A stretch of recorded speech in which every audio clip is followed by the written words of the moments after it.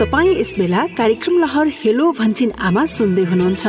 कार्यक्रम हेलो भन्छिनामा नेपाल सरकार स्वास्थ्य तथा जनसङ्ख्या मन्त्रालय, राष्ट्रिय स्वास्थ्य शिक्षा सूचना तथा सञ्चार केन्द्रसँगको सहकार्यमा USAID को आर्थिक सहयोगमा सञ्चालित सुआहारा कार्यक्रमका लागि डिजिटल ब्रोडकास्ट इनिसिएटिभ इक्वल एक्सेसद्वारा उत्पादन गरिएको हो।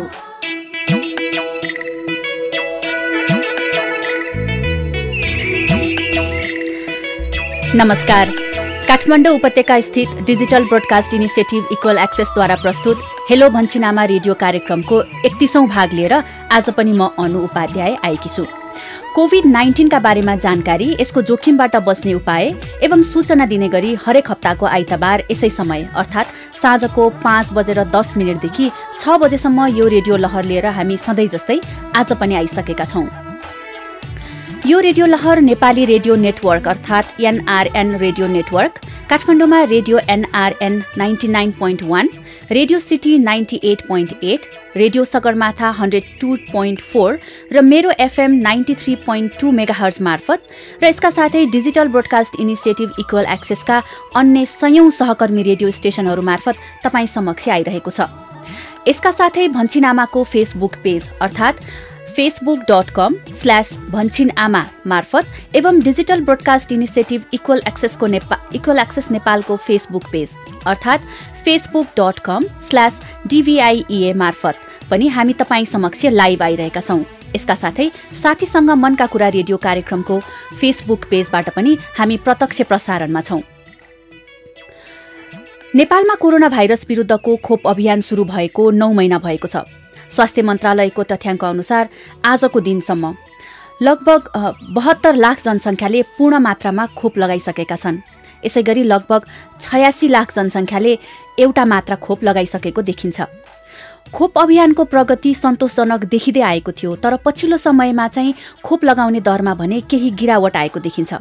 गत असोज 11 मा 3,12,874 जनाले खोप लगाएकोमा पछिल्लो 2 साता दैनिक रूपमा औसत जम्मा 47,000 जनाले मात्रै खोप लगाएको देखिन्छ।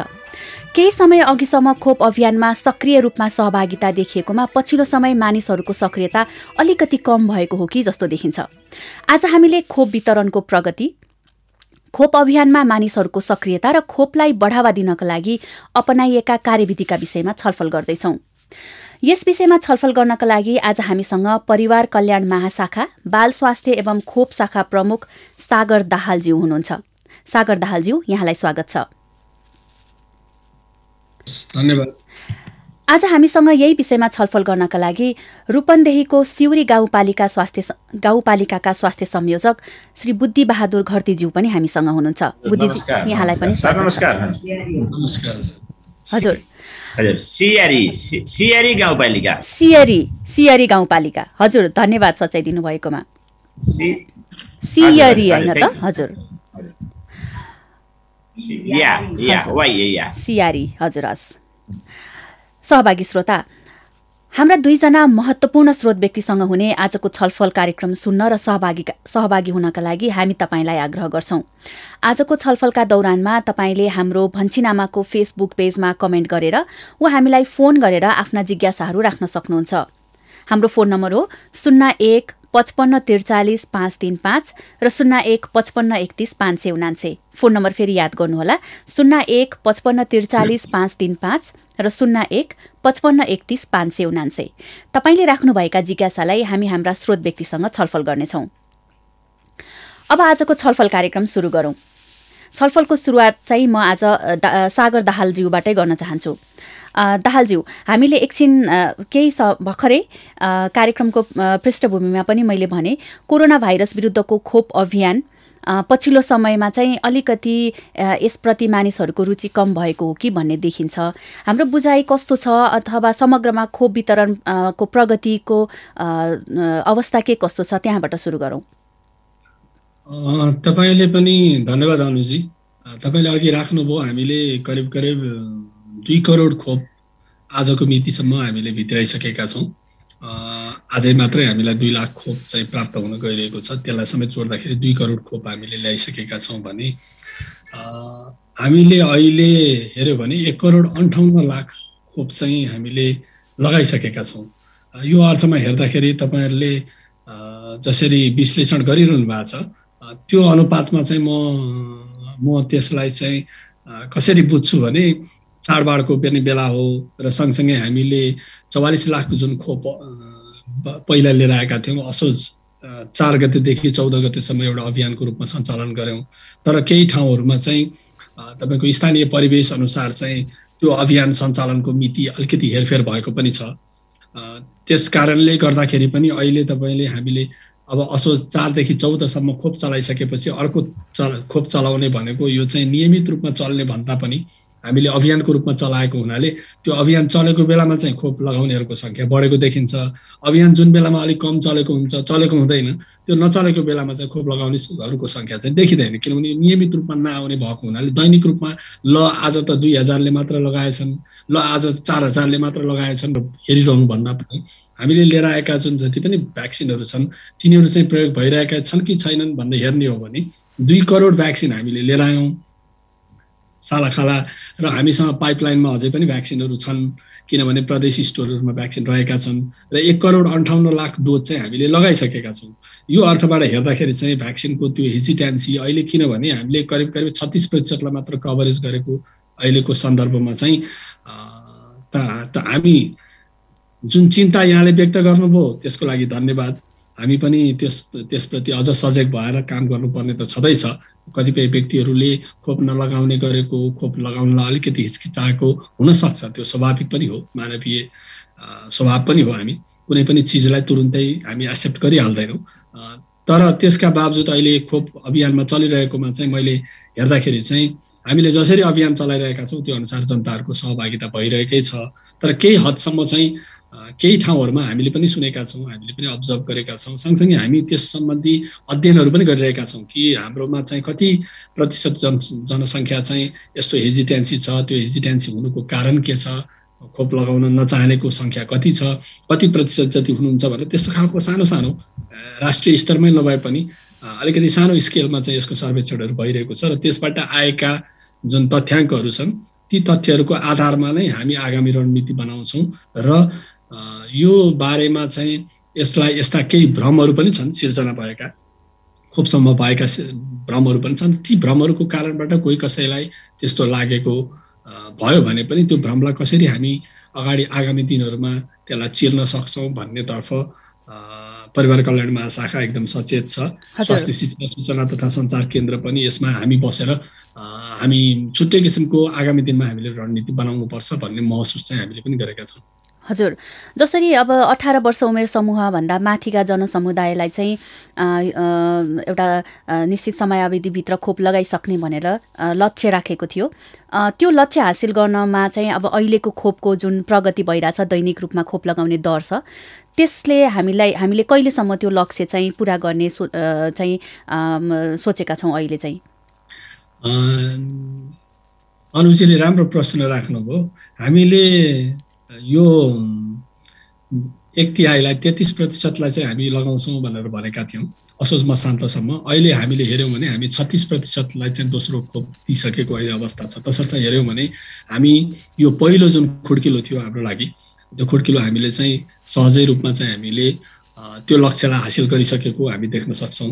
त्यस्तै गरेर अर्को हामीले हेऱ्यौँ भने अब अर्को भनेको हामी पुस मसान्तसम्ममा चाहिँ 2/3लाई खोप लगाउने भनेर जुन कुरा गरेका छौँ र त्यसपछि हामी चैत मसान्तसम्ममा चाहिँ सबै लक्षित समूहलाई चाहिँ हामी खोप लगाइसक्छौँ भन्ने कुरा गरेको सन्दर्भमा चाहिँ अहिले हामीले जति 2 करोड 49 लाख खोप चाहिँ हाम्रो पाइपलाइनमा छ, त्यसको लागि हामी एकदम क्रियाशील भएर अगाडि बढिरहेको छ र ती 2 करोड 49 लाख खोप हामीलाई आउने टाइम भनेको, समयावधि भनेको चाहिँ हामीलाई यही यो नोभेम्बर डिसेम्बर भनौँ। अब अहिले हामी अक्टोबरको अन्तमा छौँ, आज अक्टोबरको अन्तिम दिन हो। नोभेम्बर र डिसेम्बर भित्रमा र ढिलोमा चाहिँ हामीलाई 2022 को पहिलो 3 महिनाभित्रमा हामीलाई यी खोपहरू हामी प्राप्त हुन्छन् र यो प्राप्त भए पछाडि अहिले तपाईँले भन्नुभएको जस्तो खोपहरू प्राप्त भए पछाडि त्यो खोपहरू जब हामी अभियानको रूपमा हामी सञ्चालन गर्छौँ, त्यो सञ्चालन गरेपछि न प्रगति आउने हो। तसर्थ हामी दैनिक रूपमा चाहिँ खोप नदिने भएको र अभियानको रूपमा यसलाई सञ्चालन गर्ने भएको हुनाले दैनिक रूपमा हेरेर हतोत्साही हुनुपर्ने स्थिति हामी देख्दैनौँ, किनकि भ्याक्सिनहरू पाइपलाइनमा छन् र अहिले भएकै भ्याक्सिनहरूलाई हामीले लगाउँदै गयौँ भने हामीले राखेको सरकारले दिएको लक्ष्य, सरकारले राखेको लक्ष्य हामी पुरा गर्न सक्छौँ भन्ने हामी विश्वस्त छौँ। हजुर, जस्तो यहाँले यति भन्दै गर्दाखेरि चाहिँ अझ केही मानिसहरू जुन चाहिँ खोप अभियानबाट टाढा हुनुहुन्छ उहाँहरूलाई आकर्षित गर्नको लागि चाहिँ हामीले गर्नुपर्ने रणनीति के छ भन्ने विषयमा हामी फेरि छलफललाई जारी राख्ने नै छौँ। म यो बिचमा चाहिँ हाम्रो सियारी गाउँपालिका, रूपन्देही जिल्लाको सियारी गाउँपालिकाका हाम्रो श्री बुद्धिज्यू हामीसँगै हुनुहुन्छ, स्वास्थ्य संयोजक। उहाँलाई सोध्न चाहन्छु, जस्तो सियारी गाउँपालिकामा चाहिँ तुलनात्मक रूपमा चाहिँ खोप अभियान चाहिँ सफलताका साथ सञ्चालन भइरहेको छ भन्ने सूचना हामीले पाएका छौँ। सियारी गाउँपालिकाको अलिकति पिक्चर दिनुहोस् न, खोप अभियानको सन्दर्भमा कस्तो हुँदैछ, कस्तो भइरहेको छ? हजुर, धन्यवाद। हाम्रो यो रूपन्देही जिल्ला अन्तर्गत रहेको सियारी गाउँपालिका, यहाँको टोटल जनसङ्ख्या 46,000 समथिङ, 46,000 हाराहारीमा रहेको छ। यसमध्येमा 18 वर्षभन्दा माथिका लक्षित समूहहरू जुन चाहिँ नेपाल सरकारले तोकेको लक्षित समूहहरू थियो तिनीहरूको आधारमा नै सबभन्दा पहिले माथिल्लो उमेर श्रेणीबाट हामी लगाउँदै गयौँ र अहिले हामी तोकिएका लक्षित समूहहरूमा धेरै जनालाई लगाएको हामीले चाहिँ छौँ र हाम्रो अहिलेसम्मको आम जनताको उमेर समूह हामी 35 वर्षभन्दा माथिकाहरूको लागि राखिसकेका छौँ, लगाइसकेका छौँ भने 35 देखि तलको उमेरलाई अहिले हाम्रो चाहिँ खोपको उपलब्धताको आधारमा हामीले लगाउँदै गएका छौँ र तोकिएका लक्षित समूहहरू त यसभित्रमा पनि 18 वर्षभन्दा माथिका अन्य पनि पर्नु भएको छ। र प्रभावकारिता हेर्दाखेरि अब जुन सुरुमा जसरी हामीलाई अलिकति गाह्रो महसुस भएको थियो, अब मान्छेहरू जुन खोपमा चाहिँ आउन पहिलो जुन सेसन, पहिलो दोस्रो सेसनहरू हामी सुरु गऱ्यौँ त्यति बेला अलिकति हिचकिचाइ हो कि अथवा हामीले चेतनाहरू उहाँहरूलाई पुर्याउन सकेनौँ कि स्वास्थ्य शिक्षा कसरी भयो, अलिकति हामी पनि होइन किन लगाउन गाह्रो भयो यो भन्ने जस्तो लागेको थियो। तर पछि जब चाहिँ यसको चाहिँ जताततैबाट स्वास्थ्य शिक्षादेखि लिएर हाम्रो चाहिँ स्थानीय लेभलमा भएको सञ्जालहरू जुन चाहिँ पोलिटिकलदेखि लिएर हाम्रो स्वास्थ्यको सञ्जालहरूदेखि लिएर वडामा गाउँ तहसम्म कार्यरत रहनुभएका सम्पूर्ण स्वयंसेविकाहरू, शिक्षकहरू, विद्यार्थीहरू जताततैबाट चाहिँ यसको सञ्चारहरू सम्प्रेषण गर्दै गयौँ। जब चाहिँ यो खोपको बारेमा हामीले चाहिँ अलिकति क्ल्यारिटी चाहिँ दिँदै गयौँ त्यसपछि त हामीलाई पछिल्लो चरणमा त खोप चाहिँ जति जिल्लाले उपलब्ध गराउँछ त्यसको आधारमा हामीलाई पुर्याउन धौधौ भयो र जनताहरूको उमेर तोकिएका समूहहरू त्यतिकै धेरै आउनुभयो। अब हामीलाई चाहिँ हामीलाई किन पुगेन, किन दिनुहुन्न भन्नुभयो अथवा यसरी गर्दाखेरि पछिल्लो चरणमा चाहिँ उत्साह निकै नै बढेर आएको छ। अहिले चाहिँ सायद पहिला छुटेका त्यस्ता केही व्यक्तिहरू पनि खोपको सेसनमा आएर खोप लिइसक्नु भएको चाहिँ हामीले चाहिँ महसुस गरेका छौँ। हजुर, यो खोप वितरण गर्ने क्रममा कुनै निश्चित वर्ग अथवा समुदायको मानिसहरू अझै पनि खोप लिनलाई हिचकिचाएको अथवा खोपप्रति अरुचि भएको यस्तो खालको केसहरू, उदाहरणहरू यहाँले भेट्नु भएको छैन?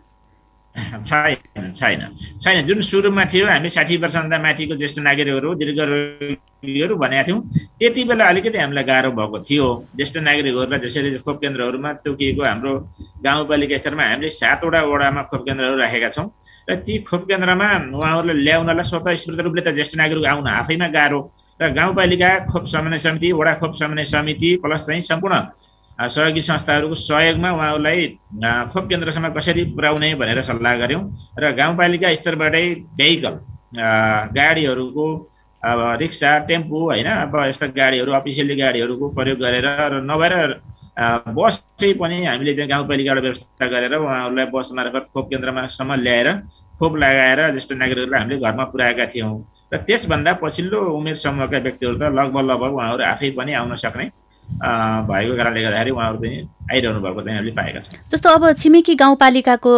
अनुभवहरू हेर्दाखेरि यहाँको गाउँपालिकाले त राम्रो गरिरहेछ भन्ने भइहाल्यो होइन, छिमेकी गाउँपालिकातिर यस्तो खोपप्रतिको मान्छेको अरुचि अथवा खोप भनेको अझै पनि यसप्रतिको विश्वसनीयता चाहिँ नभइरहेको यस्तो खालको केही देख्नु भएको छ? यहाँको अब्जर्भेसन केही छ? त्यस्तो चाहिँ छैन होला म्याम। लगभग हामीले हेर्दाखेरि रूपन्देही जिल्लाको समग्र 16वटा गाउँपालिका, 16वटा पालिका जुन छन् नगरपालिका, गाउँपालिका गरेर प्रगति रिपोर्ट हेर्दाखेरि र तोकिएको लक्ष्य अथवा जति भ्याक्सिन डोजहरू उपलब्ध गराइएको छ त्यसमा चाहिँ कुनै पनि गाउँपालिकाबाट भ्याक्सिन चाहिँ फिर्ता अथवा तोकिएको, दिएको, उपलब्ध गराइएको भ्याक्सिन जुन छ सम्बन्धित दिनमा भ्याक्सिन चाहिँ जहाँसम्म चाहिँ हाम्रो चाहिँ जिल्ला स्वास्थ्यमा फिर्ता अथवा चाहिँ त्यहाँ जनसङ्ख्याको उपस्थिति नभएको भन्ने सायद अब अहिलेको अवस्थामा त्यस्तो रहेको जस्तो मलाई लाग्दैन। हजुर, सागर दाहालज्यू, जस्तो यो खोप अभियानको प्रगतिलाई लिएर पछिल्लो समयमा विभिन्न पत्र पत्रिकामा पनि रिपोर्टिङहरू आइरहेका छन् होइन। जस्तो अब यो विशेष गरी 65 वर्ष माथिकालाई खोप लाउने क्रममा लक्षित समूह टोटल 18 लाख मध्ये 14 लाखले मात्रै खोप लगाएका छन्, बाँकी 4 लाखको चाहिँ लगाएनन् भन्ने पनि थाहा छैन भन्ने खालको रिपोर्टिङहरू पनि देखियो होइन। यो चाहिँ उहाँहरू छुट्नु भयो हो कि अथवा के हो त? हाम्रो यो खोप शाखाले कसरी हेरेको छ यसलाई? अनुजी, मैले तपाईँको प्रश्नलाई अलिकति मिस गरेँ, एकपल्ट अलिकति। हजुर, मैले के भन्न खोजेको भने यो पछिल्लो समयमा खोप वितरणको प्रगतिको विषयमा विभिन्न सञ्चार माध्यममा पनि यसको रिपोर्टिङहरू भइरहेको छ होइन, जहाँ चाहिँ अब यो 65 वर्षभन्दा माथिका ज्येष्ठ नागरिकहरू लाई पनि 18 लाख मध्ये 14 लाखले चाहिँ खोप पाइसके भने बाँकी 4 लाखले पाएनन् भन्ने नै थाहा छैन भन्ने खालको रिपोर्टिङहरू पनि देख्न पाइयो होइन। अब यो खोप शाखाले कसरी हेरेको छ यसलाई? उहाँहरू छुट्नु नै भयो कि 4 लाख जनसङ्ख्या जुन ज्येष्ठ नागरिक समूह अन्तर्गत? अहिले हामीले जुन तपाईँले जसरी कुरा राख्नुभयो त्यो अनुसारले हेर्दाखेरि चाहिँ हामी निरन्तर रूपमा हरेक अभियान हरेक चरणहरूमा चाहिँ हामीले के राखेका छौँ भने त्यसरी छुट्नु भएकोहरूलाई पनि फेरि पुनः आउनुहोस् खोप लगाउनुहोस् भन्ने एउटा अप्सन खुला गरेका छौँ। तसर्थ यो अझै पनि उहाँहरूले छुट्नु भएको कोही हुनुहुन्छ भने पनि लगाउनलाई चाहिँ हामीले त्यो उमेर समूहलाई जुनसुकै बेलामा जुनसुकै खोप अभियानमा पनि हामीले स्वागत नै गरेका छौँ र त्यो गर्नुपर्छ भनेर त्यसरी राखेका छौँ। तसर्थ उहाँहरू क्रमशः यदि कोही शैली लगाउन छुटेको पनि हुनसक्छ, नहुने पनि कुरा भएन। त्यसरी छुट्नु भएको छ कसैले चाहिँ अब डरले केहीले कुनै भ्रमले उहाँले खोप लगाउनु भएको छ भने भएको छैन भने क्रमशः उहाँहरू आएर लगाउन सक्नुहुन्छ। एउटा त्यो अप्सन हामीले हर हमेसा खुला गरेका छौँ। तपाईँलाई अहिले मात्रै हामी अब जुन खोप हामीले फाइजरको खोप हामीले ल्याइरहेका छौँ त्यो फाइजरकै खोप लगाउने सन्दर्भमा पनि त्यो जुन दीर्घ रोगीहरूलाई हामीले पहिला प्राथमिकतामा राखेर दिएका थियौँ। उमेर तपाईँले 65 वर्षभन्दा माथिकाको मात्र अहिले आँकडाको कुरा गर्नुभयो, तर त्यो सँगसँगै हामीले जुन दीर्घ रोगीहरूलाई पनि प्राथमिकतामा राखेर खोप अभियान सञ्चालन गरेका थियौँ। उहाँहरूमध्ये पनि कोही कतै अझै छुट्नु भएको छ कि कसैले लिनु भएको छैन कि भन्नेका बारेमा पनि अझै पनि अहिलेको यो अभियानको चरणमा पनि हामी उहाँहरूलाई फेरि प्राथमिकतामा राखेर उहाँहरूलाई खोप लगाउनको लागि अपिल गर्दैछौँ। त्यसर्थ यसरी एउटा चाहिँ कार्यक्रमले के गरेको छ भने त्यो पुरानो एउटा उमेर समूहलाई ल तपाईँहरूलाई यो अवधिमा हामीले दिएका थियौँ, अब तपाईँको लागि होइन, अब तपाईँ चाहिँ अर्को उमेर समूहमा जानुहोस् भन्ने खालको हाम्रो रणनीति छैन। किनभने हामीले निरन्तर उहाँहरूलाई बोलाइरहेका छौँ, निरन्तर अवसरहरू दिइरहेका छौँ। तसर्थ उहाँहरू यदि छुट्नु भएको छ भने पनि क्रमशः आउनुहुन्छ र हामीले जुन योजना बनाएका छौँ, खोपको रणनीति बनाएका छौँ, कोभिड विरुद्धको खोप दिने रणनीति अथवा भनौँ त्यसलाई हामी एनडीपीपी भनेर भन्छौँ, त्यो दस्तावेजले के भन्छ भने र विश्व स्वास्थ्य सङ्गठनको पनि सिफारिस यही नै हो। कोभिडले जसलाई सबभन्दा बढी असर गर्छ, जुन उमेर समूहलाई गर्छ, जुन कोमर्बिड कन्डिसनलाई अथवा दीर्घ रोगको अवस्थाहरूलाई गर्छ, तिनीहरूलाई चाहिँ हामीले सबभन्दा धेरै प्रोटेक्सन गर्नुपर्छ भन्ने रणनीति नै हो। त्यो अनुसार नै गइरहेका छौँ। र अब म अर्को पाटोबाट यसलाई अलिकति विश्लेषण गर्छु कि अब सङ्घीय सरकारले गर्ने भनेको यस्तो नीतिगत कुराहरू र खोपको उपलब्धता चाहिँ सुनिश्चित गर्ने कुरा हो र त्यो उमेर समूह वर्जित नहोस् भन्ने कुराहरू गर्ने हो र हामीले यहाँबाट सूचना तथा सञ्चारका क्रियाकलापहरूमा पनि यो कुराहरूलाई एकदम प्राथमिकतामा राखेर अगाडि बढाउने हो। तर खोप लगाउने भनेको चाहिँ नितान्त हामी कहाँ गएर ठोकिन्छ भने खोप लगाउने भनेको खोप केन्द्रमा हुन्छ र त्यो स्थानीय पालिकाहरूमा हुन्छ। त्यसकारण अहिले स्थानीय पालिकाहरूको जुन इन्गेजमेन्ट छ, जुन किसिमको उहाँहरूको सक्रियता छ, जुन किसिमको सहभागिता छ, त्यसले उहाँहरूले पनि यो विषयमा अत्यन्त संवेदनशीलताका साथ उहाँहरूले काम गरिरहनु भएको छ। तसर्थ यो चाहिँ हामीले राष्ट्रिय रूपमा यति छुटे भनेर भन्नुभन्दा पनि अब हाम्रो साँच्चीकै बेला भनेको चाहिँ त्यो पालिका स्तरमा कोही छुट्नु भएको छ कि छैन, त्यो वार्ड स्तरमा छुट्नु भएको छ कि छैन भनेर विश्लेषण गर्ने बेला चाहिँ पक्कै हो। तसर्थ त्योतर्फ स्थानीय पालिकाहरू अहिले तपाईँले हेर्नुभयो भने हामीसँग कति राम्रो सञ्जाल छ। अघि पनि भन्दै हुनुहुन्थ्यो हाम्रो बुद्धि सरले कि हामीसँग 58,000 भन्दा बढी चाहिँ तपाईँको स्वयंसेविकाहरू हुनुहुन्छ। शिक्षा क्षेत्रमा काम गर्ने शिक्षकहरूको त्यत्रो ठुलो सञ्जाल छ। हामीसँग गैर सरकारी संस्थाका पनि त्यत्रा ठुला सञ्जालहरू छन् तपाईँहरूको यही कार्यक्रमलाई संयोजन गर्ने सुहारा कार्यक्रम पनि तपाईँको 40वटा भन्दा बढी जिल्लाहरूमा छ। तसर्थ यी हरेक पालिकामा हाम्रा यी स्वास्थ्य कर्मीहरू यो एजेन्सीहरू जसरी क्रियाशील भएर गरिरहनु भएको छ, अब उहाँहरूले चाहिँ नि त्यो तल्लो लेभलमा डिसएग्रिगेटेड रूपमा यदि आफ्नो वार्डमा आफ्नो बस्तीमा कोही छुट्नु भएको छ भने चाहिँ इन्करेज गर्नु पर्यो, लगाउनलाई गर्नु पर्यो। हामी कार्यक्रमबाट वर्जित गर्दैनौँ, गरेका छैनौँ र सबैलाई खोप दिनुपर्छ, खोप लगाउनुपर्छ। किनभने यो उदाहरणले पनि देखिएको छ। हामी महामारीको 2020मा 2019को अन्त्यमा सुरु भएको महामारीले 2020मा हामी यसरी मास्क खोलेर बोलेको देख्दाखेरि पनि मान्छेहरू अचम्मित हुने स्थितिमा थियौँ भने हाम्रो चाहिँ सबै हाम्रो होल लाइफस्टाइल, हाम्रो समाजको कार्य गर्ने कार्यशैलीमा नै परिवर्तन आइसकेको थियो। अहिले पनि छ, जीवनशैलीमै परिवर्तन आएको छ। कतिपय कुराहरू हामीले सामाजिक दूरी कायम गर्नुपर्ने, एकअर्कासँग अन्तर्क्रिया गर्दा मास्कको प्रयोग गर्नुपर्ने लगायतका कुराहरू समाजको एउटा अभिन्न व्यवहारको हिस्सा भएर अहिले आइसकेको छ। तथापि जुन क्रियाशीलता, जुन किसिमको हामी अहिले चलायमान अवस्था देख्छौँ, समाज चलायमान भएको, यो सबैको पछाडिको कुरा चाहिँ त्यो सामाजिक दूरी, मास्कको प्रयोग र भ्याक्सिनको प्रयोग नै हो। तसर्थ यो विषयमा धेरैभन्दा धेरै मान्छेहरूले बुझ्दै पनि जानु भएको छ र उहाँहरूलाई हामी अभिप्रेरित पनि गर्दै जानुपर्छ। हजुर, यसै बिचमा हामीलाई केही सहभागी श्रोताले फोन गर्नुभएको छ, उहाँको प्रश्न लिउँ अनि फेरि हाम्रो छलफललाई निरन्तरता दिउँला। हेलो, नमस्ते। हजुर नमस्ते, कहाँबाट को बोल्नुभयो होला? रमेश अधिकारी बोल्दैछु। हजुर रमेशजी, यहाँको प्रश्न के छ आज? जस्तो यो अहिले हाम्रो देशमा विभिन्न देशहरूबाट चाहिँ कोभिड खोप सहयोग प्राप्त भइरहेको छ। अब यहाँ हाम्रो समाजमा चाहिँ के धारणा पाइराखेको छ र चाहिँ म व्यक्ति पनि केमा कन्फ्युजन छु भनेदेखि, जस्तो यो कोभिडको लागि बनेको खोप चाहिँ गर्भवती महिलाले आफ्नो गर्भवती भएको समयमा लगाउन मिल्ने अथवा नमिल्ने के हो? हाम्रो समाजमा चाहिँ मिल्दैन, लगाउनु हुँदैन, असर गर्छ। अनि अर्को कुरा, कोभिडको खोप लगाइसकेपछि विगत भविष्यमा चाहिँ आयु छोटो हुने र अनि त्यसै गरी टक्सिनको मात्रा जिउमा बढ्न सक्ने र कोलेस्ट्रोल अनि त्यसै गरी सुगर अनि प्रेसरको रोगहरू चाहिँ अनि मुख सम्बन्धी रोगहरू बढ्न सक्छ भनेर एक खालको त्रास चाहिँ पहिलेको अवस्था छ। यो विषयमा चाहिँ अलिकति सरले चाहिँ क्लियर पारिदिनु भयो भने त्यसलाई अलिक सजिलो उठाउन पनि सक्छु। हजुर रमेशजी, नुवाकोटको यो तपाईँको कुन ठाउँ? त्यहाँनिर यस्तो भनेको, यस्तो खोपको बारेमा गर्भवती अवस्थामा लाउन नहुने अथवा आयु छोटो हुन्छ भन्ने अवधारणा त्यही तपाईँकै घर छिमेकमा सुन्नुभयो हो यहाँले? हजुर हजुर, घर छिमेक। नुवाकोटको कुन ठाउँ भन्नुभयो? नुवाकोटको बिदुरमै। हजुर, हुन्छ रमेशजी, हाम्रो छलफल सुन्दै गर्नु होला। यहाँको प्रश्नमा हामी छलफल गर्ने नै छौँ है त। धन्यवाद। हजुर हस्। सागर दाहालज्यू, हाम्रो रमेशजीको कुरा सुनिहाल्यौँ हामीले होइन? खोपप्रति मानिसहरूको धारणालाई चाहिँ यो उहाँ रमेशजीको प्रश्नले पनि केही प्रतिनिधित्व गर्छ होला। के भन्न चाहनुहुन्छ यसमा? यो कोभिड विरुद्धको खोप गर्भवती महिलाहरूले लगाउनु हुँदैन भन्ने हाम्रो राष्ट्रिय निर्देशिका हामीले अहिलेसम्म गरेकोले त्यो कुरा छैन। र गर्भवती महिलाहरूमा पनि अझ थप हामी चाहिँ छलफल गरेर यस विषयमा चाहिँ यसमा धेरै दुविधाहरू भएको हुनाले अब चाहिँ हामी खोप सल्लाहकार समितिमा चाहिँ यसको बारेमा थप छलफल गर्ने तयारी गरिरहेका छौँ। र त्यस पश्चात त्यहाँबाट निर्णय भए पछाडि अझ हामी स्पष्ट रूपमा अझ सहज हुने तरिकाबाट चाहिँ हामी सञ्चार माध्यममा यी कुराहरू लिएर आउनेछौँ। तर अहिलेलाई खोप कार्यक्रमले गर्भवती महिलाहरूलाई गर्भावस्थामा चाहिँ खोप दिनु हुँदैन भन्ने कुराहरू चाहिँ राखेको होइन, लिन सकिन्छ।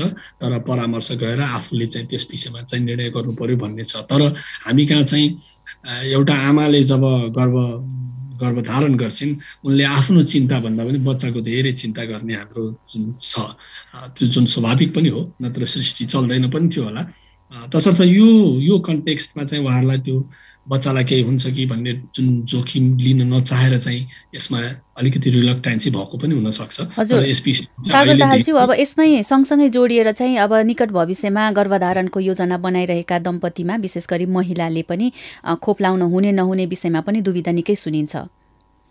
यस विषयमा पनि तपाईँको त्यस्तो दुविधा खोप लगाउन नहुने भन्ने वर्जित गरेको अहिले त्यस्तो स्थिति छैन। तर यस विषयमा चाहिँ गर्भवतीहरूको बारेमा चाहिँ जुन दुविधा रहेको छ त्यो दुविधालाई अझ बढी प्रस्ट्याउनको लागि चाहिँ यस विषयमा हामी विभिन्न त्यसैसँग सम्बद्ध निकायहरूमा छलफल बेला बेलामा गर्दै आइरहेका छौँ र अब हामी चाहिँ यति धेरै तथ्यहरू प्रकाशमा आइसकेका छन् कि अब हामी यसलाई अबको अभियानहरूमा चाहिँ अझ एग्रेसिभली गर्भवतीहरूलाई लक्षित गरेर हामीले खोप अभियान सञ्चालन गर्नुपर्छ भन्ने लगभग त्यो निष्कर्षमा पुगेका छौँ। यो विषयमा चाहिँ हामी थप आगामी दिनहरूमा थप कार्यक्रमहरू सहित अगाडि प्रस्तुत हुनेछौँ। तर अहिलेको अवस्थामा पनि वर्जित गरेको अवस्था चाहिँ थिएन। अब अर्को प्रश्नको पनि मैले यो आयु छोटो हुन्छ, कोलेस्ट्रोल बढाउँछ, सुगर हुन्छ भन्ने कुराहरू चाहिँ यी अनर्गल भनौँ अथवा मिथ्या खालका प्रचारहरू हुन्। यस्तो खालको वैज्ञानिक चाहिँ आधारहरू केही छैन र अहिले खोप एकदम चाँडो गतिमा प्राप्त हुन आएको हुनाले यसमा कतिपय कुराहरू चाहिँ अध्ययनकै क्रममा पनि रहेका छन्। तर यो किसिमको कुराहरू चाहिँ अहिलेको अध्ययनले नदेखाएको विषय हो। त्यसकारण खोपहरू हामीले लिएर आएको जति पनि खोपहरू छ यो सबैलाई यो खोप प्रभावकारी छ कि छैन, यो खोप सुरक्षित छ कि छैन, यो खोप आम जनसमुदायमा दिन मिल्छ कि मिल्दैन भन्ने सन्दर्भको चासो तपाईको चाहिँ विश्व स्वास्थ्य सङ्गठनले समग्र रूपमा लिएर त्यसलाई रिकमेन्ड गर्ने गर्छ, त्यसलाई सिफारिस गर्ने गर्छ र उसको सिफारिस बिनाको कुनै पनि खोपलाई हामीले हाम्रो देशभित्र लिएर आएका छैनौँ। र एउटा आधार त्यो हो भने अर्को आधार भनेको चाहिँ हामीसँग खोप सल्लाहकार समिति छ। त्यो खोप सल्लाहकार समिति भनेको हाम्रो खोप ऐनले निर्देशित गरेको एक किसिमको स्वायत्त खालको संस्था हो, जुन संस्थामा चाहिँ असाध्यै विज्ञ लामो समयसम्म यो देशमा योगदान पुर्याउनु भएको विज्ञ चिकित्सकहरू हुनुहुन्छ र उहाँहरूले कुनै पनि खोप हामीले लिएर आउनुभन्दा अगाडि त्यो समितिमा चाहिँ छलफल गरिन्छ र यो खोप दिन मिल्छ कि मिल्दैन, हामीले प्रयोग गर्न मिल्छ कि मिल्दैन, यो जनतालाई सुरक्षित हुन्छ कि हुँदैन, यसको प्रभावकारिता कस्तो छ के छ भन्ने बारेमा छलफल गरेर मात्र लिएर आउने भएको हुनाले नेपाल सरकारले कोभिड विरुद्धमा लिएर आएको जुनसुकै खोपलाई पनि हामी बिना शङ्का बिना हिचकिचाहट प्रयोग गर्न सक्छौँ र म तपाईँको रेडियो मार्फत आम जनसमुदायमा यो अनुरोध पनि गर्न चाहन्छु कि यसमा कुनै शङ्का गर्नु पर्दैन। यस्तो खालको आयु छोटो हुने, कोलेस्ट्रोल बढ्ने, सुगर बढ्ने खालका कुराहरू भइदिएको भएदेखि हामी विश्व स्वास्थ्य सङ्गठनले पनि यसको सिफारिस गर्दैन थियो होला र हामी पनि यी खोपहरूलाई हामी यसरी प्रयोग गर्नको लागि नेपालमा पनि लिएर आउने थिएनौँ। हजुर सहभागी श्रोता, आज हामीले कोभिड विरुद्धको खोप वितरणको प्रगति, खोप अभियानमा मानिसहरूको सक्रियता र खोपलाई बढावा दिनका लागि अपनाइएका रणनीतिहरूबारे छलफल गर्दैछौँ। आज हामीसँग छलफलमा परिवार कल्याण महाशाखा बाल स्वास्थ्य एवं खोप शाखा प्रमुख सागर दाहाल र रूपन्देहीको सियारी गाउँपालिकाका स्वास्थ्य संयोजक बुद्धि बहादुर घरती हुनुहुन्छ। कार्यक्रमले उठाएको विषयवस्तुका सन्दर्भमा यहाँका केही प्रश्न वा जिज्ञासा छन् भने हामीलाई फोन गरेर र हाम्रो फेसबुक पेजमा कमेन्ट गरेर यहाँले प्रश्न सोध्न सक्नुहुन्छ। हाम्रो फोन नम्बर हो 01 55 43 535 र 01 55 31 579। सागर दाहालज्यू, यहाँले भन्नुभयो अघि नै यो अहिले पछिल्लो समयमा चाहिँ अलिकति कम जुन खोप वितरण हुने दर चाहिँ अलिकति कम देखिएको चाहिँ अन्य विभिन्न कारणले हुनसक्छ, मान्छेहरूको अरुचि अथवा सक्रियता नभएर मात्रै पनि भन्न मिल्दैन भन्नुभयो होइन, चाडबाडको कारणहरू पनि हुन सक्छन् यसमा भन्ने कुराहरू आयो। जस्तो समग्रमा चाहिँ अब कसरी हेरिएको छ कि यसलाई अब सक्रियता कम भएकै हिसाबले बुझेर सक्रियता बढाउने हिसाबले अन्य केही रणनीतिहरू यहाँले अघि भने जस्तै मान्छेहरूलाई सचेत बनाउनको लागि विभिन्न सञ्चार माध्यमहरूको प्रयोग गर्ने कुराहरू अथवा कसरी हेरिएको छ यसलाई यो कुराहरूलाई अलिकति आलोचनात्मक रूपले हेर्दाखेरि हेरेको छ कि? मैले अघि तपाईँले राख्नु भएको प्रश्नमा मैले अघि भनेको चाहिँ यो चाडबाडको समय भएको हुनाले जनताको सहभागिता भन्दा पनि हामीले खोप कार्यक्रम नै कतिपय अवस्थामा चाहिँ सञ्चालन गरेको छैनौँ, किनभने चाडबाडको बिचमा हामी खोप कार्यक्रमहरू सञ्चालन नगर्ने भयौँ। तसर्थ अहिले हामीले दैनिक रूपमा हेर्दाखेरि चाहिँ त्यो खोपको कभरेज चाहिँ अलिक कम भएको हामी देख्छौँ। त्यस्तै गरेर कतिपय ठाउँमा चाहिँ लोकल कन्टेक्स्ट अनुसार उहाँहरूको व्यस्तता केमा छ, जस्तो कुनै बेलामा चाहिँ एकदम किसान समुदाय छ, उहाँहरूको चाहिँ एकदम धान भित्राउने बेला छ भनेदेखि त्यो बेलामा हामीले खोप अभियान सञ्चालन गऱ्यौँ भने पनि उहाँहरूको जुन पार्टिसिपेसनलाई चाहिँ एन्स्योर गर्नलाई गाह्रो हुने भएको हुनाले पनि लोकल कन्टेक्स्टमा पनि हामीले दिएको जुन विन्डो छ, हामीले दिएको जुन सुविधामा भनौँ जुन किसिमबाट जुन अन्तरमा हामीले भ्याक्सिन लगाउनु पर्ने हुन्छ त्यो अन्तराल चाहिँ नि कायम गर्दै उहाँहरूले केही फ्लेक्सिबिलिटीहरू चाहिँ स्थानीय तहबाट लिएको कारणबाट चाहिँ कोभिडको खोपहरूको प्रयोगको जुन अनुपात अघि तपाईँले भन्नुभएको आँकडा राख्नु भएको जस्तै त्यो कुराहरू भयो मैले यतातर्फ इङ्गित गर्न खोजेको हो। तर यसो भन्दा भन्दै यसो के अरे तपाईँको कतिपय व्यक्तिहरूमा चाहिँ त्यो किसिमको अनिच्छा नहुने यो भ्याक्सिन चाहिँ म लगाउँदिनँ भन्ने त्यस्तो जनसमुदायहरू चाहिँ अहिले चाहिँ कस्तो हो भने अहिलेसम्मको हामी जति पनि अभियानहरू सञ्चालन गरिरहेका छौँ अहिले जम्मा 36% मात्र हाम्रो कभरेज छ। भन्नुको अर्थ त हाम्रो चाहिँ अझै हामी करिब तपाईँको 60%, 57%, 54% जनसङ्ख्यालाई हामीले खोपको चाहिँ कभरेज पुर्याउनु बाँकी छ, लक्षित जनसङ्ख्यालाई। भने त्यो बेलामा चाहिँ हामी अहिले हेजिटेन्सी भन्दा पनि हामीले त खोपको पहुँच नै जति बढी दिन सक्यौँ त्यति आउँछ जस्तो लाग्छ। तथापि तपाईँले भनेको त्यस्तो समूहहरूलाई पनि अब हामीले चाहिँ हेर्नुपर्छ बिस्तारै, त्यसको रणनीति पनि तयार हुनुपर्छ र उहाँहरूको कस्तो कस्तो व्यक्तिहरूले चाहिँ खोप लगाउनलाई अनिच्छा देखाउनु भएको छ त्यसको अध्ययन पनि गर्दै जानुपर्छ र त्यसैको आधारमा चाहिँ हामी आगामी रणनीति बनाउनु पर्छ भन्ने चरणमा चाहिँ हामी पुगेका हौँ। हजुर। तर अहिले नै अब चाहिँ हामीले लिएर आएको खोपहरू चाहिँ प्रयोग भइरहेको छैनन् भन्ने कुरा भन्दा पनि आगामी दिनहरूमा चाहिँ हाम्रो चुनौती चाहिँ कार्यक्रमको चुनौती चाहिँ यो समूहलाई, यो व्यक्तिहरूलाई जसमा चाहिँ विभिन्न भ्रमका कारणबाट उहाँहरूले खोप लगाउन हिचकिचाउनु भएको छ, आउनु भएको छैन, उहाँहरूलाई लगाउनुपर्छ भन्ने कुरा चाहिँ हो। तपाईँले भन्नुभएको जस्तो यसमा अब के गर्न सकिन्छ भन्ने बारेमा चाहिँ हाम्रो सबभन्दा राम्रो प्रभावकारिता हेऱ्यो भनेदेखि हाम्रो एफएम रेडियोहरू पनि एकदम प्रभावकारी सञ्चार माध्यमको रूपमा आएका छन्।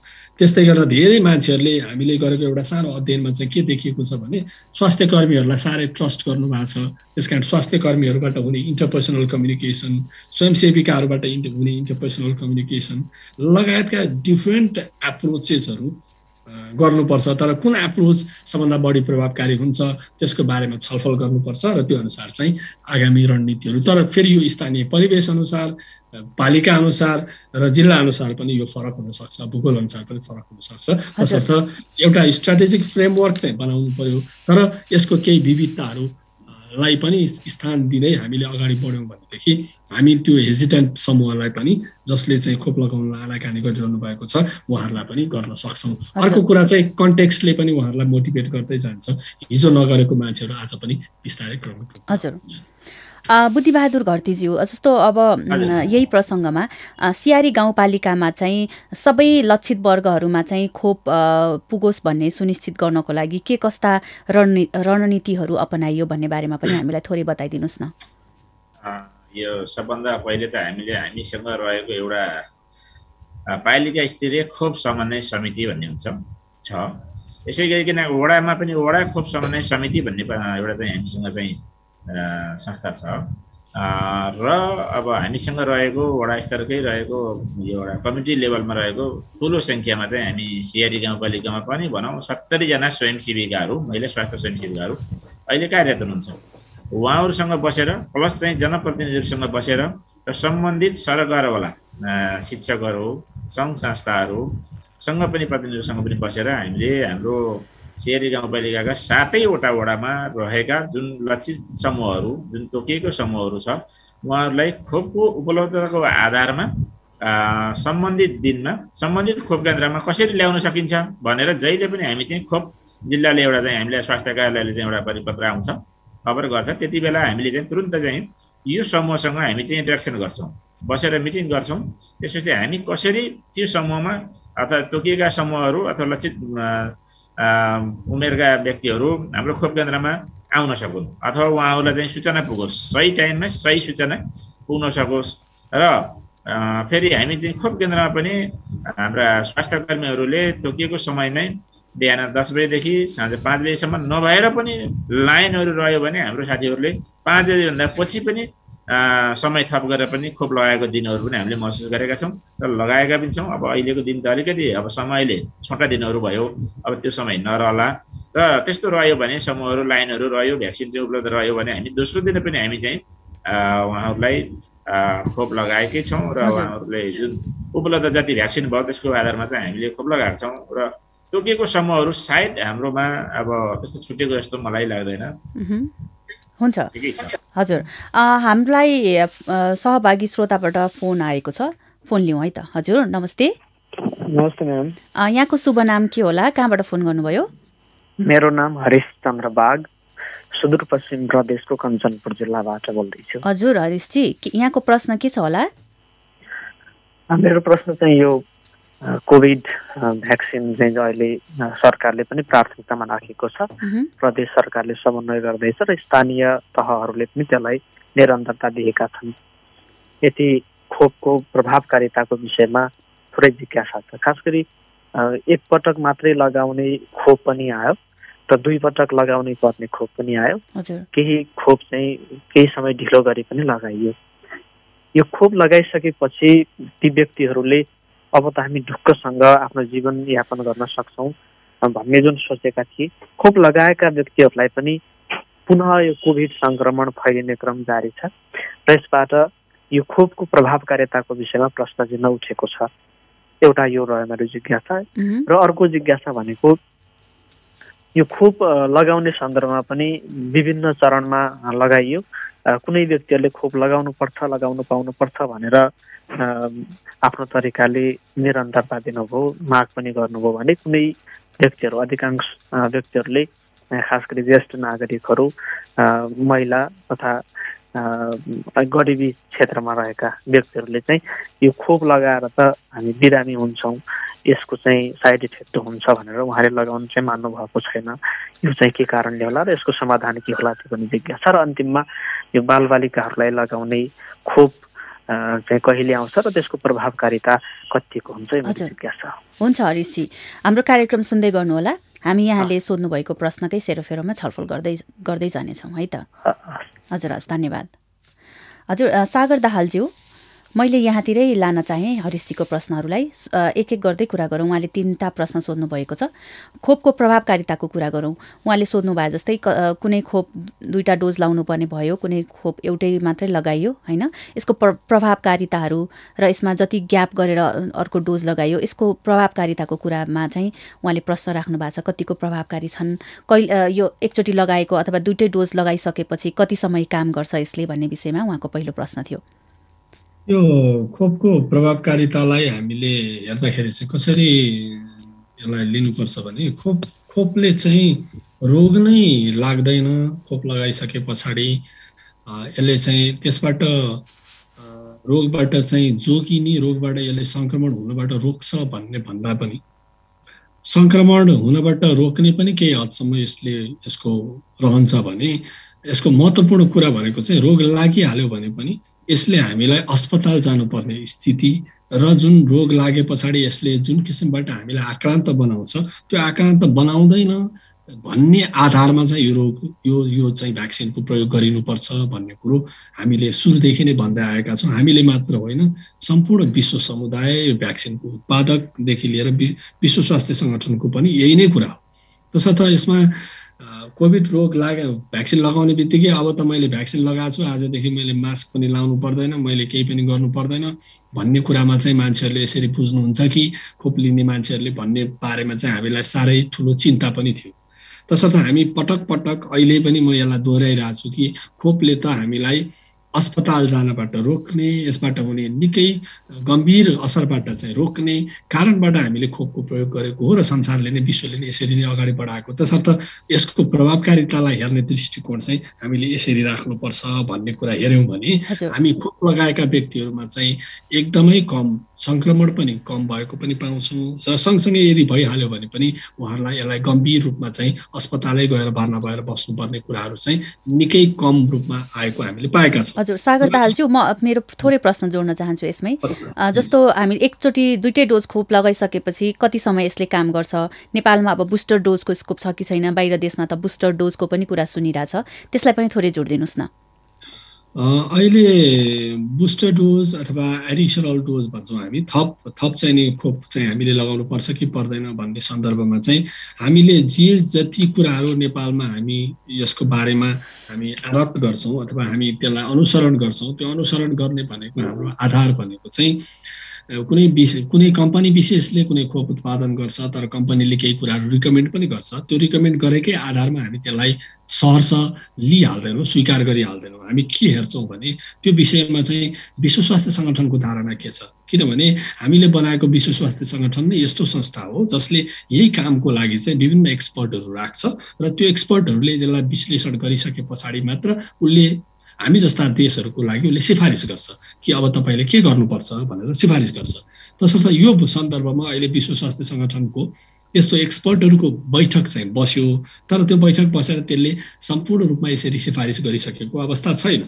र उसले के पनि भनेको छ भने कतिपय अवस्थामा चाहिँ यो लगाउनु पर्ने भयो भने पनि यसलाई हेर्ने कसी भनेको के हो, यसलाई कुन कुन दृष्टिकोणबाट हामीले हेर्नुपर्छ भनेर उसले कुरा राखिरहेको छ भने हामीले चाहिँ सबभन्दा पहिला त अधिकभन्दा अधिक जोखिममा रहेका समूहहरूलाई चाहिँ भ्याक्सिन लगाउनु पर्यो।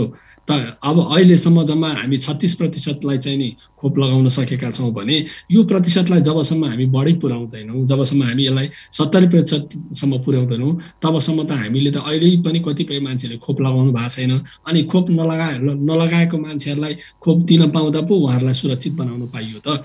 तसर्थ यो कुरा चाहिँ तपाईँहरूले आफ्नो कन्टेक्स्ट अनुसार गर्ने हो भनेर भनिराख्नु भएको छ।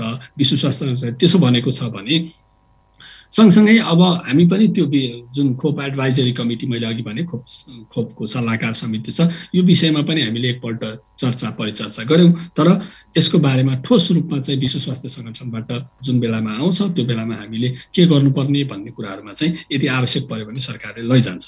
तर अहिलेलाई हाम्रो प्राथमिकता भनेको हामीले थोरै सङ्ख्यालाई मात्रै कभर गरेको, थोरै सङ्ख्यालाई मात्र प्रोटेक्ट गरेको सन्दर्भमा चाहिँ अहिले हामीसँग उपलब्ध भएको खोपै नलिएको व्यक्तिहरूलाई सुरक्षित बनाउनेतर्फ हाम्रो प्राथमिकता हुन्छ भन्ने कार्यक्रमको रणनीति रहेको छ। हजुर, सँगसँगै हाम्रो हरिशजीको प्रश्न थियो, त्यो दोस्रो प्रश्नमा हामीले छलफल गरिसकेका छौँ। केही मानिसहरूलाई अझै पनि खोप लगाएर बिरामी भइन्छ भन्ने भ्रमका कुराहरू छन् भन्ने कुरा, त्यसमा हामीले छलफल गरिसक्यौँ। र उहाँको तेस्रो प्रश्न थियो बालबालिकाहरूको लागि खोपको कुराहरू। यो प्रश्न मैले पनि उठाउन खोजिरहेको थिएँ। नेपालमा बालबालिकाको लागि खोपका कुराहरूका बारेमा विभिन्न समाचारहरू आइरहेका छन्। अब 2 महिनाभित्र चाहिँ सरकारले खोप खरिद गर्ने तयारी गरिरहेको छ भन्ने कुरा छ। यसको बारेमा थोरै अपडेट दिनुहोस् न हामीलाई। निसन्देह पनि हामीले बालबालिकाहरूलाई खोप लगाउनुपर्छ भन्ने कुरामा हामी पनि चिन्तित छौँ। हामी पनि त्यो काममा चाहिँ अग्रसर भएर एकदमै एग्रेसिभली काम गरिरहेका छौँ, क्रियाशील छौँ त्यसमा। विशेष गरी अहिले बालबालिकाहरू लगाउने खोज अहिले हामीले जति पनि खोपहरू लिएर आएका छौँ र विश्व बजारमा आएको धेरै जसो खोपहरू चाहिँ 18 वर्षभन्दा माथिको लागि चाहिँ उपयुक्त थियो। तसर्थ हामीले 18 वर्षभन्दा माथिकालाई दियौँ। अब हामीसँग अहिले विश्व बजारमा देखा आएका खोपहरूमध्ये तपाईँको 12 वर्षभन्दा माथिकालाई दिन मिल्ने भनेर आएको खोप चाहिँ फाइजर खोप, जुन फाइजर खोपको लागि र मोडर्नाको पनि त्यसको सम्भावना देखिएको छ। तसर्थ यो 12 वर्षभन्दा कम उमेरमा चाहिँ खोप लगाउन मिल्ने गरेर कुनै पनि आएको छैन खोपहरू। तसर्थ यो 12 देखि 17 वर्ष 18 वर्षकोलाई त हामीले दिएकै छौँ होइन, 18 वर्षभन्दा माथिकोलाई। तर खोपको उपलब्धताको आधारमा सबै 18 वर्षभन्दा माथिकालाई हामीले खोप दिन नसकेका होलाौँ। तर केटाकेटीहरू भन्नाले अहिले हामीले 12 देखि 17 वर्षलाई बुझ्नु पर्यो। तसर्थ 12 देखि 17 वर्षको कति जनसङ्ख्या छ भनेर हेऱ्यो भने हामी कहाँ चाहिँ 34 लाख बालबालिकाहरू हुनुहुन्छ। त्यो 34 लाखलाई हामीले 1 डोज मात्र लाग्ने खोप त हामीसँग छैन। 2 डोज फाइजर हामीले लिएर आएका छौँ, त्यो फाइजर पनि अथवा लिएर आउने तयारी गरिरहेका छौँ, त्यो पनि 2 मात्रा नै लगाउनुपर्छ भनेपछि हामी 35 लाख बच्चालाई खोप लगाउने हो भने हामीलाई 70 लाख खोपको आवश्यकता पर्दछ। तर अहिले हेर्नुभयो भने हामी 60 लाख फाइजर खोप र मोडर्नाको 40 लाखको लागि चाहिँ हामीले प्रक्रियाहरू अगाडि बढाएका छौँ। मोडर्नाको 40 लाखको लागि त हामीले भुक्तानी पनि गरिसकेका छौँ भने फाइजरको पनि हामी अन्तिम चरणमा यसको कार्यक्रमहरू अगाडि बढाइरहेका छौँ। र यो खोपले चाहिँ हामीले मैले अघि पनि भनेको थिएँ तपाईँहरूलाई करिब 2 करोड 49 लाख खोप यो समेत पर्छ। मैले अहिले भनेको 60 लाख तपाईँको फाइजर र 40 लाख मोडर्नाको खोप पनि त्यही 2 करोड 49 लाख भित्र पर्छ। त्यो 2 करोड 49 लाख खोप चाहिँ हाम्रो आउने पाइपलाइन कहिले हो भनेर हेऱ्यो भनेदेखि चाहिँ हामीले अनुमान गरेको, फेरि खोप हामीले अनुमान गरे भन्दा फरक पनि छ। खोपमा विश्वव्यापी माग छ र कतिपय कम्पनीहरूले माग अनुसार उत्पादन गरेर दिन नसकेको अवस्था पनि छ।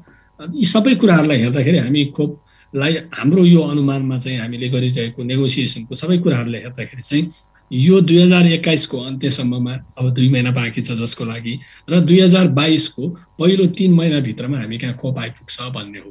तसर्थ त्यो खोप आइसके पछाडि निसन्देह रूपमा हामी सबै बालबालिकाहरूलाई, सबै भन्नाले 12 वर्षदेखि 70 वर्ष उमेरका बालबालिकाहरूलाई चाहिँ प्राथमिकतामा राखेर खोप लगाउने तयारी भइरहेको छ। हजुर, जस्तो यो फाइजर खोप ल्याउने सन्दर्भमा कुरा गर्दा हामीले सुनेको चाहिँ यसमा चाहिँ अझ विशेष खालको तापक्रम व्यवस्थापनको आवश्यकता पर्छ भन्ने सुनियो हैन? यस्तो खालको यो व्यवस्थापकीय पक्षलाई चाहिँ के तयारी भइरहेछ अहिले, विशेष गरी तापक्रमको सन्दर्भलाई लिएर? फाइजरको खोपलाई तपाईले भन्नुभयो जस्तै सही हो। फाइजरको खोपलाई अलि कम तापक्रममा यसलाई भण्डारण गरेर राख्नुपर्ने हुन्छ। अलि भन्दा पनि म -60 देखि -90 डिग्री सेन्टिग्रेडको तापक्रममा यसलाई भण्डारण गरेर राख्नुपर्ने हुन्छ। त्यसको पूर्ण आयुसम्म हामी यसलाई प्रयोगयोग्य राख्ने हो भने। तसर्थ त्यस्तो खालको खोपहरू चाहिँ हामीले, त्यस्तो खालको भण्डारण क्षमता चाहिँ हामीसँग थिएन हाम्रो देशमा। किनभने राष्ट्रिय खोप कार्यक्रममा चाहिँ हामीले लिएर आएका खोपहरू चाहिँ कि त हामी चाहिँ 2 देखि 8 डिग्री सेन्टिग्रेडमा राख्ने खालको खोपहरू थियो धेरै जसो, भने केही खोपहरूलाई चाहिँ हामीले माइनसमा पनि राख्नुपर्ने हुन्थ्यो। भनेको जुन सामान्य हामी -20 सम्मको फ्रिजहरूको हामीसँग उपलब्धता थियो र जस अनुसार चाहिँ हामी सङ्घीय केन्द्रीय स्तरमा मात्र नभइकन प्रदेश स्तरमा, जिल्ला स्तरमा र इभन कतिपय गाउँपालिकाहरूमा पनि त्यस्तो खालको फ्रिजहरू चाहिँ अहिले उपलब्ध भइरहेको अवस्था छ। तर यो फाइजरको खोपको लागि जुन तापक्रमको भण्डारण तापक्रमको आवश्यकता थियो, त्यस्तो खालको फ्रिजरको आवश्यकता थियो जसलाई हामी अल्ट्रा कोल्ड चेन फ्रिज भन्छौँ। त्यो अल्ट्रा कोल्ड चेन फ्रिज चाहिँ हामीसँग नभएको कारणले हामीले त्यो भ्याक्सिन लिएर आउनुभन्दा अगाडि चाहिँ हामीले अहिले 4वटा त्यस्ता फ्रिजहरू लिएर आएर राखिसकेका छौँ, जडान गरिसकेका छौँ र अरू फ्रिजहरू पनि हामीलाई आवश्यकता अनुसार चाहिँ हामी किन्ने र जडान गर्ने क्रममै रहेका छौँ। तसर्थ त्यो भ्याक्सिन आउने र यो फ्रिजहरू जडान हुने कुरालाई पनि हामी तालमेल मिलाउँदै काम गरिरहेको हुनाले ती भण्डारण क्षमता पनि हामी सँगसँगै अगाडि बढाउँछौँ। हजुर, अब हामी कार्यक्रमको लगभग अन्तिमतिर आइसकेका छौँ। रूपन्देहीको सियारी गाउँपालिकाका स्वास्थ्य संयोजक बुद्धिबहादुर घरतीज्यूलाई अब कार्यक्रमको अन्तिममा जुन खोप अभियानमा अहिलेसम्म समेटिन छुट्नुभएका जनसमुदायलाई चाहिँ खोप अभियानमा सक्रिय रूपमा सहभागी हुनको लागि चाहिँ महत्त्वपूर्ण यहाँको केही सन्देश छ भने दिनका लागि अनुरोध गर्छु छोटोमा। धन्यवाद। अब जुन चाहिँ तोकिएका समूहहरू हुनुहुन्छ र त्यसमा अधिकांश व्यक्तिहरू त आइसक्नु भएको छ, केही छुट्नु भएको त्यस्तो व्यक्तिहरू रहेछ भने पनि हामी चाहिँ वडा तहमा रहेका विभिन्न सञ्जालहरू छ, त्यो सञ्जालहरू मार्फत पनि हामी चाहिँ उहाँहरूलाई सन्देश पुर्याउँछौँ, सूचनाहरू पुर्याउँछौँ, खोपको बारेको महत्त्वको बारेमा पनि जानकारी गराउँछौँ। प्लस चाहिँ हाम्रो स्वास्थ्यको निकायहरू छ, स्वास्थ्यका विभिन्न तहहरू छ, उहाँ त्यो तहहरूमा काम गर्ने विभिन्न स्वास्थ्यकर्मी भयो, स्वयंसेविकाहरू भयो, उहाँहरूसँग पनि हामी चाहिँ यो कुराहरू जनताको घर घरसम्म चाहिँ पुर्याइदिनुहोस् भनेर चाहिँ हामी अनुरोध गरिरहेका छौँ। यसै गरिकन जनप्रतिनिधिहरू हुनुहुन्छ, उहाँहरूसँग पनि हामी चाहिँ बेला बेलामा यो कार्यक्रमको समीक्षा मिटिङहरू गरेर कसरी हुन्छ, कोही छुटेको छ कि त्यस्तो व्यक्तिहरूलाई जसरी हुन्छ कसरी ल्याउन सकिन्छ भन्ने बारेमा पनि हामीले एउटा योजनाबद्ध रूपले अगाडि बढाउनुपर्छ भन्ने चाहिँ धारणा र म अहिलेसम्म जति छुट्नु भएको छ, कोही छुट्नु भएको छ भने पनि उहाँहरूलाई यो हजुरको यो रेडियो सन्देश कार्यक्रम मार्फत आफ्नो तोकिएको आफूलाई पाएक पर्ने र तोकिएको दिनहरूमा चाहिँ खोप लगाउनको लागि आइदिनु हुनको लागि म चाहिँ हार्दिक अनुरोध गर्छु। सागर दाहालज्यूलाई पनि म अनुरोध गर्न चाहन्छु छोटोमा 20 सेकेन्डमा आम जनसमुदायलाई यहाँको सन्देश के छ अन्तिममा? मेरो सम्पूर्ण आदरणीय जनसमुदायहरूलाई मेरो अनुरोध के छ भने हामीले जुन खोप नेपाल सरकारले लिएर आएको छ, हामीले जुन खोप उपलब्ध गराएका छौँ, चाहे भेरोसेलको कुरा गरौँ, चाहे कोभिसिल्डको कुरा गरौँ, चाहे एस्ट्राजेनेकाको कुरा गरौँ, हामीले लिएर आएका खोपहरू सुरक्षित छन्। यसले हामीलाई जुन लक्ष्यका साथ हामीलाई रोग लाग्न नदिनको साथसाथै यसले चाहिँ तपाईँको जुन अस्पताल जानुपर्ने अवस्थाबाट चाहिँ यसले मुक्ति दिलाउँछ। तसर्थ यो खोपहरूको निर्बाध रूपमा प्रयोग गर्नुहोस्, निर्धक्क भएर प्रयोग गर्नुहोस् र सँगसँगै खोपहरू मात्र खोप लगाएको छु भनेर सामाजिक दूरी कायम नगर्ने र मास्क प्रयोग बिना चाहिँ नि हिँडुल गर्ने, अन्तर्क्रियाहरू गर्ने कामहरू चाहिँ नगरौँ। सँगसँगै हात धुनलाई पनि नबिर्सौँ र खोपमा यहाँहरूले कोही छुट्नु भएको छ भने जहाँ नजिकको बाहेक पर्ने खोप केन्द्रमा गएर खोप लिनु। हजुर, हस् धन्यवाद। आज हामीले कोभिड विरुद्धको खोप वितरणको प्रगति, खोप अभियानमा मानिसहरूको सक्रियता र खोपलाई बढावा दिनको लागि अपनाइएका रणनीतिका विषयमा छलफल गर्यौं। यस विषयमा छलफल गर्नका लागि आज हामीसँग परिवार कल्याण महाशाखा बाल स्वास्थ्य एवं खोप शाखा प्रमुख सागर दाहाल र रूपन्देहीको सियारी गाउँपालिकाका स्वास्थ्य संयोजक बुद्धिबहादुर घरती हुनुहुन्थ्यो। उहाँहरू दुवैजनालाई आफ्नो महत्त्वपूर्ण समय हामीलाई दिनुभएकोमा धेरै धेरै धन्यवाद छ। यसका साथै आजको छलफल हामीले यही टुङ्ग्याउँदैछौँ। नयाँ विषयका साथ अर्को हप्ता हामी फेरि उपस्थित हुनेछौँ। आजका लागि कार्यक्रम उत्पादनमा संलग्न सम्पूर्ण सहकर्मीहरूसहित म अनु पनि यहाँहरूसँग बिदा माग्छु। धन्यवाद, नमस्कार।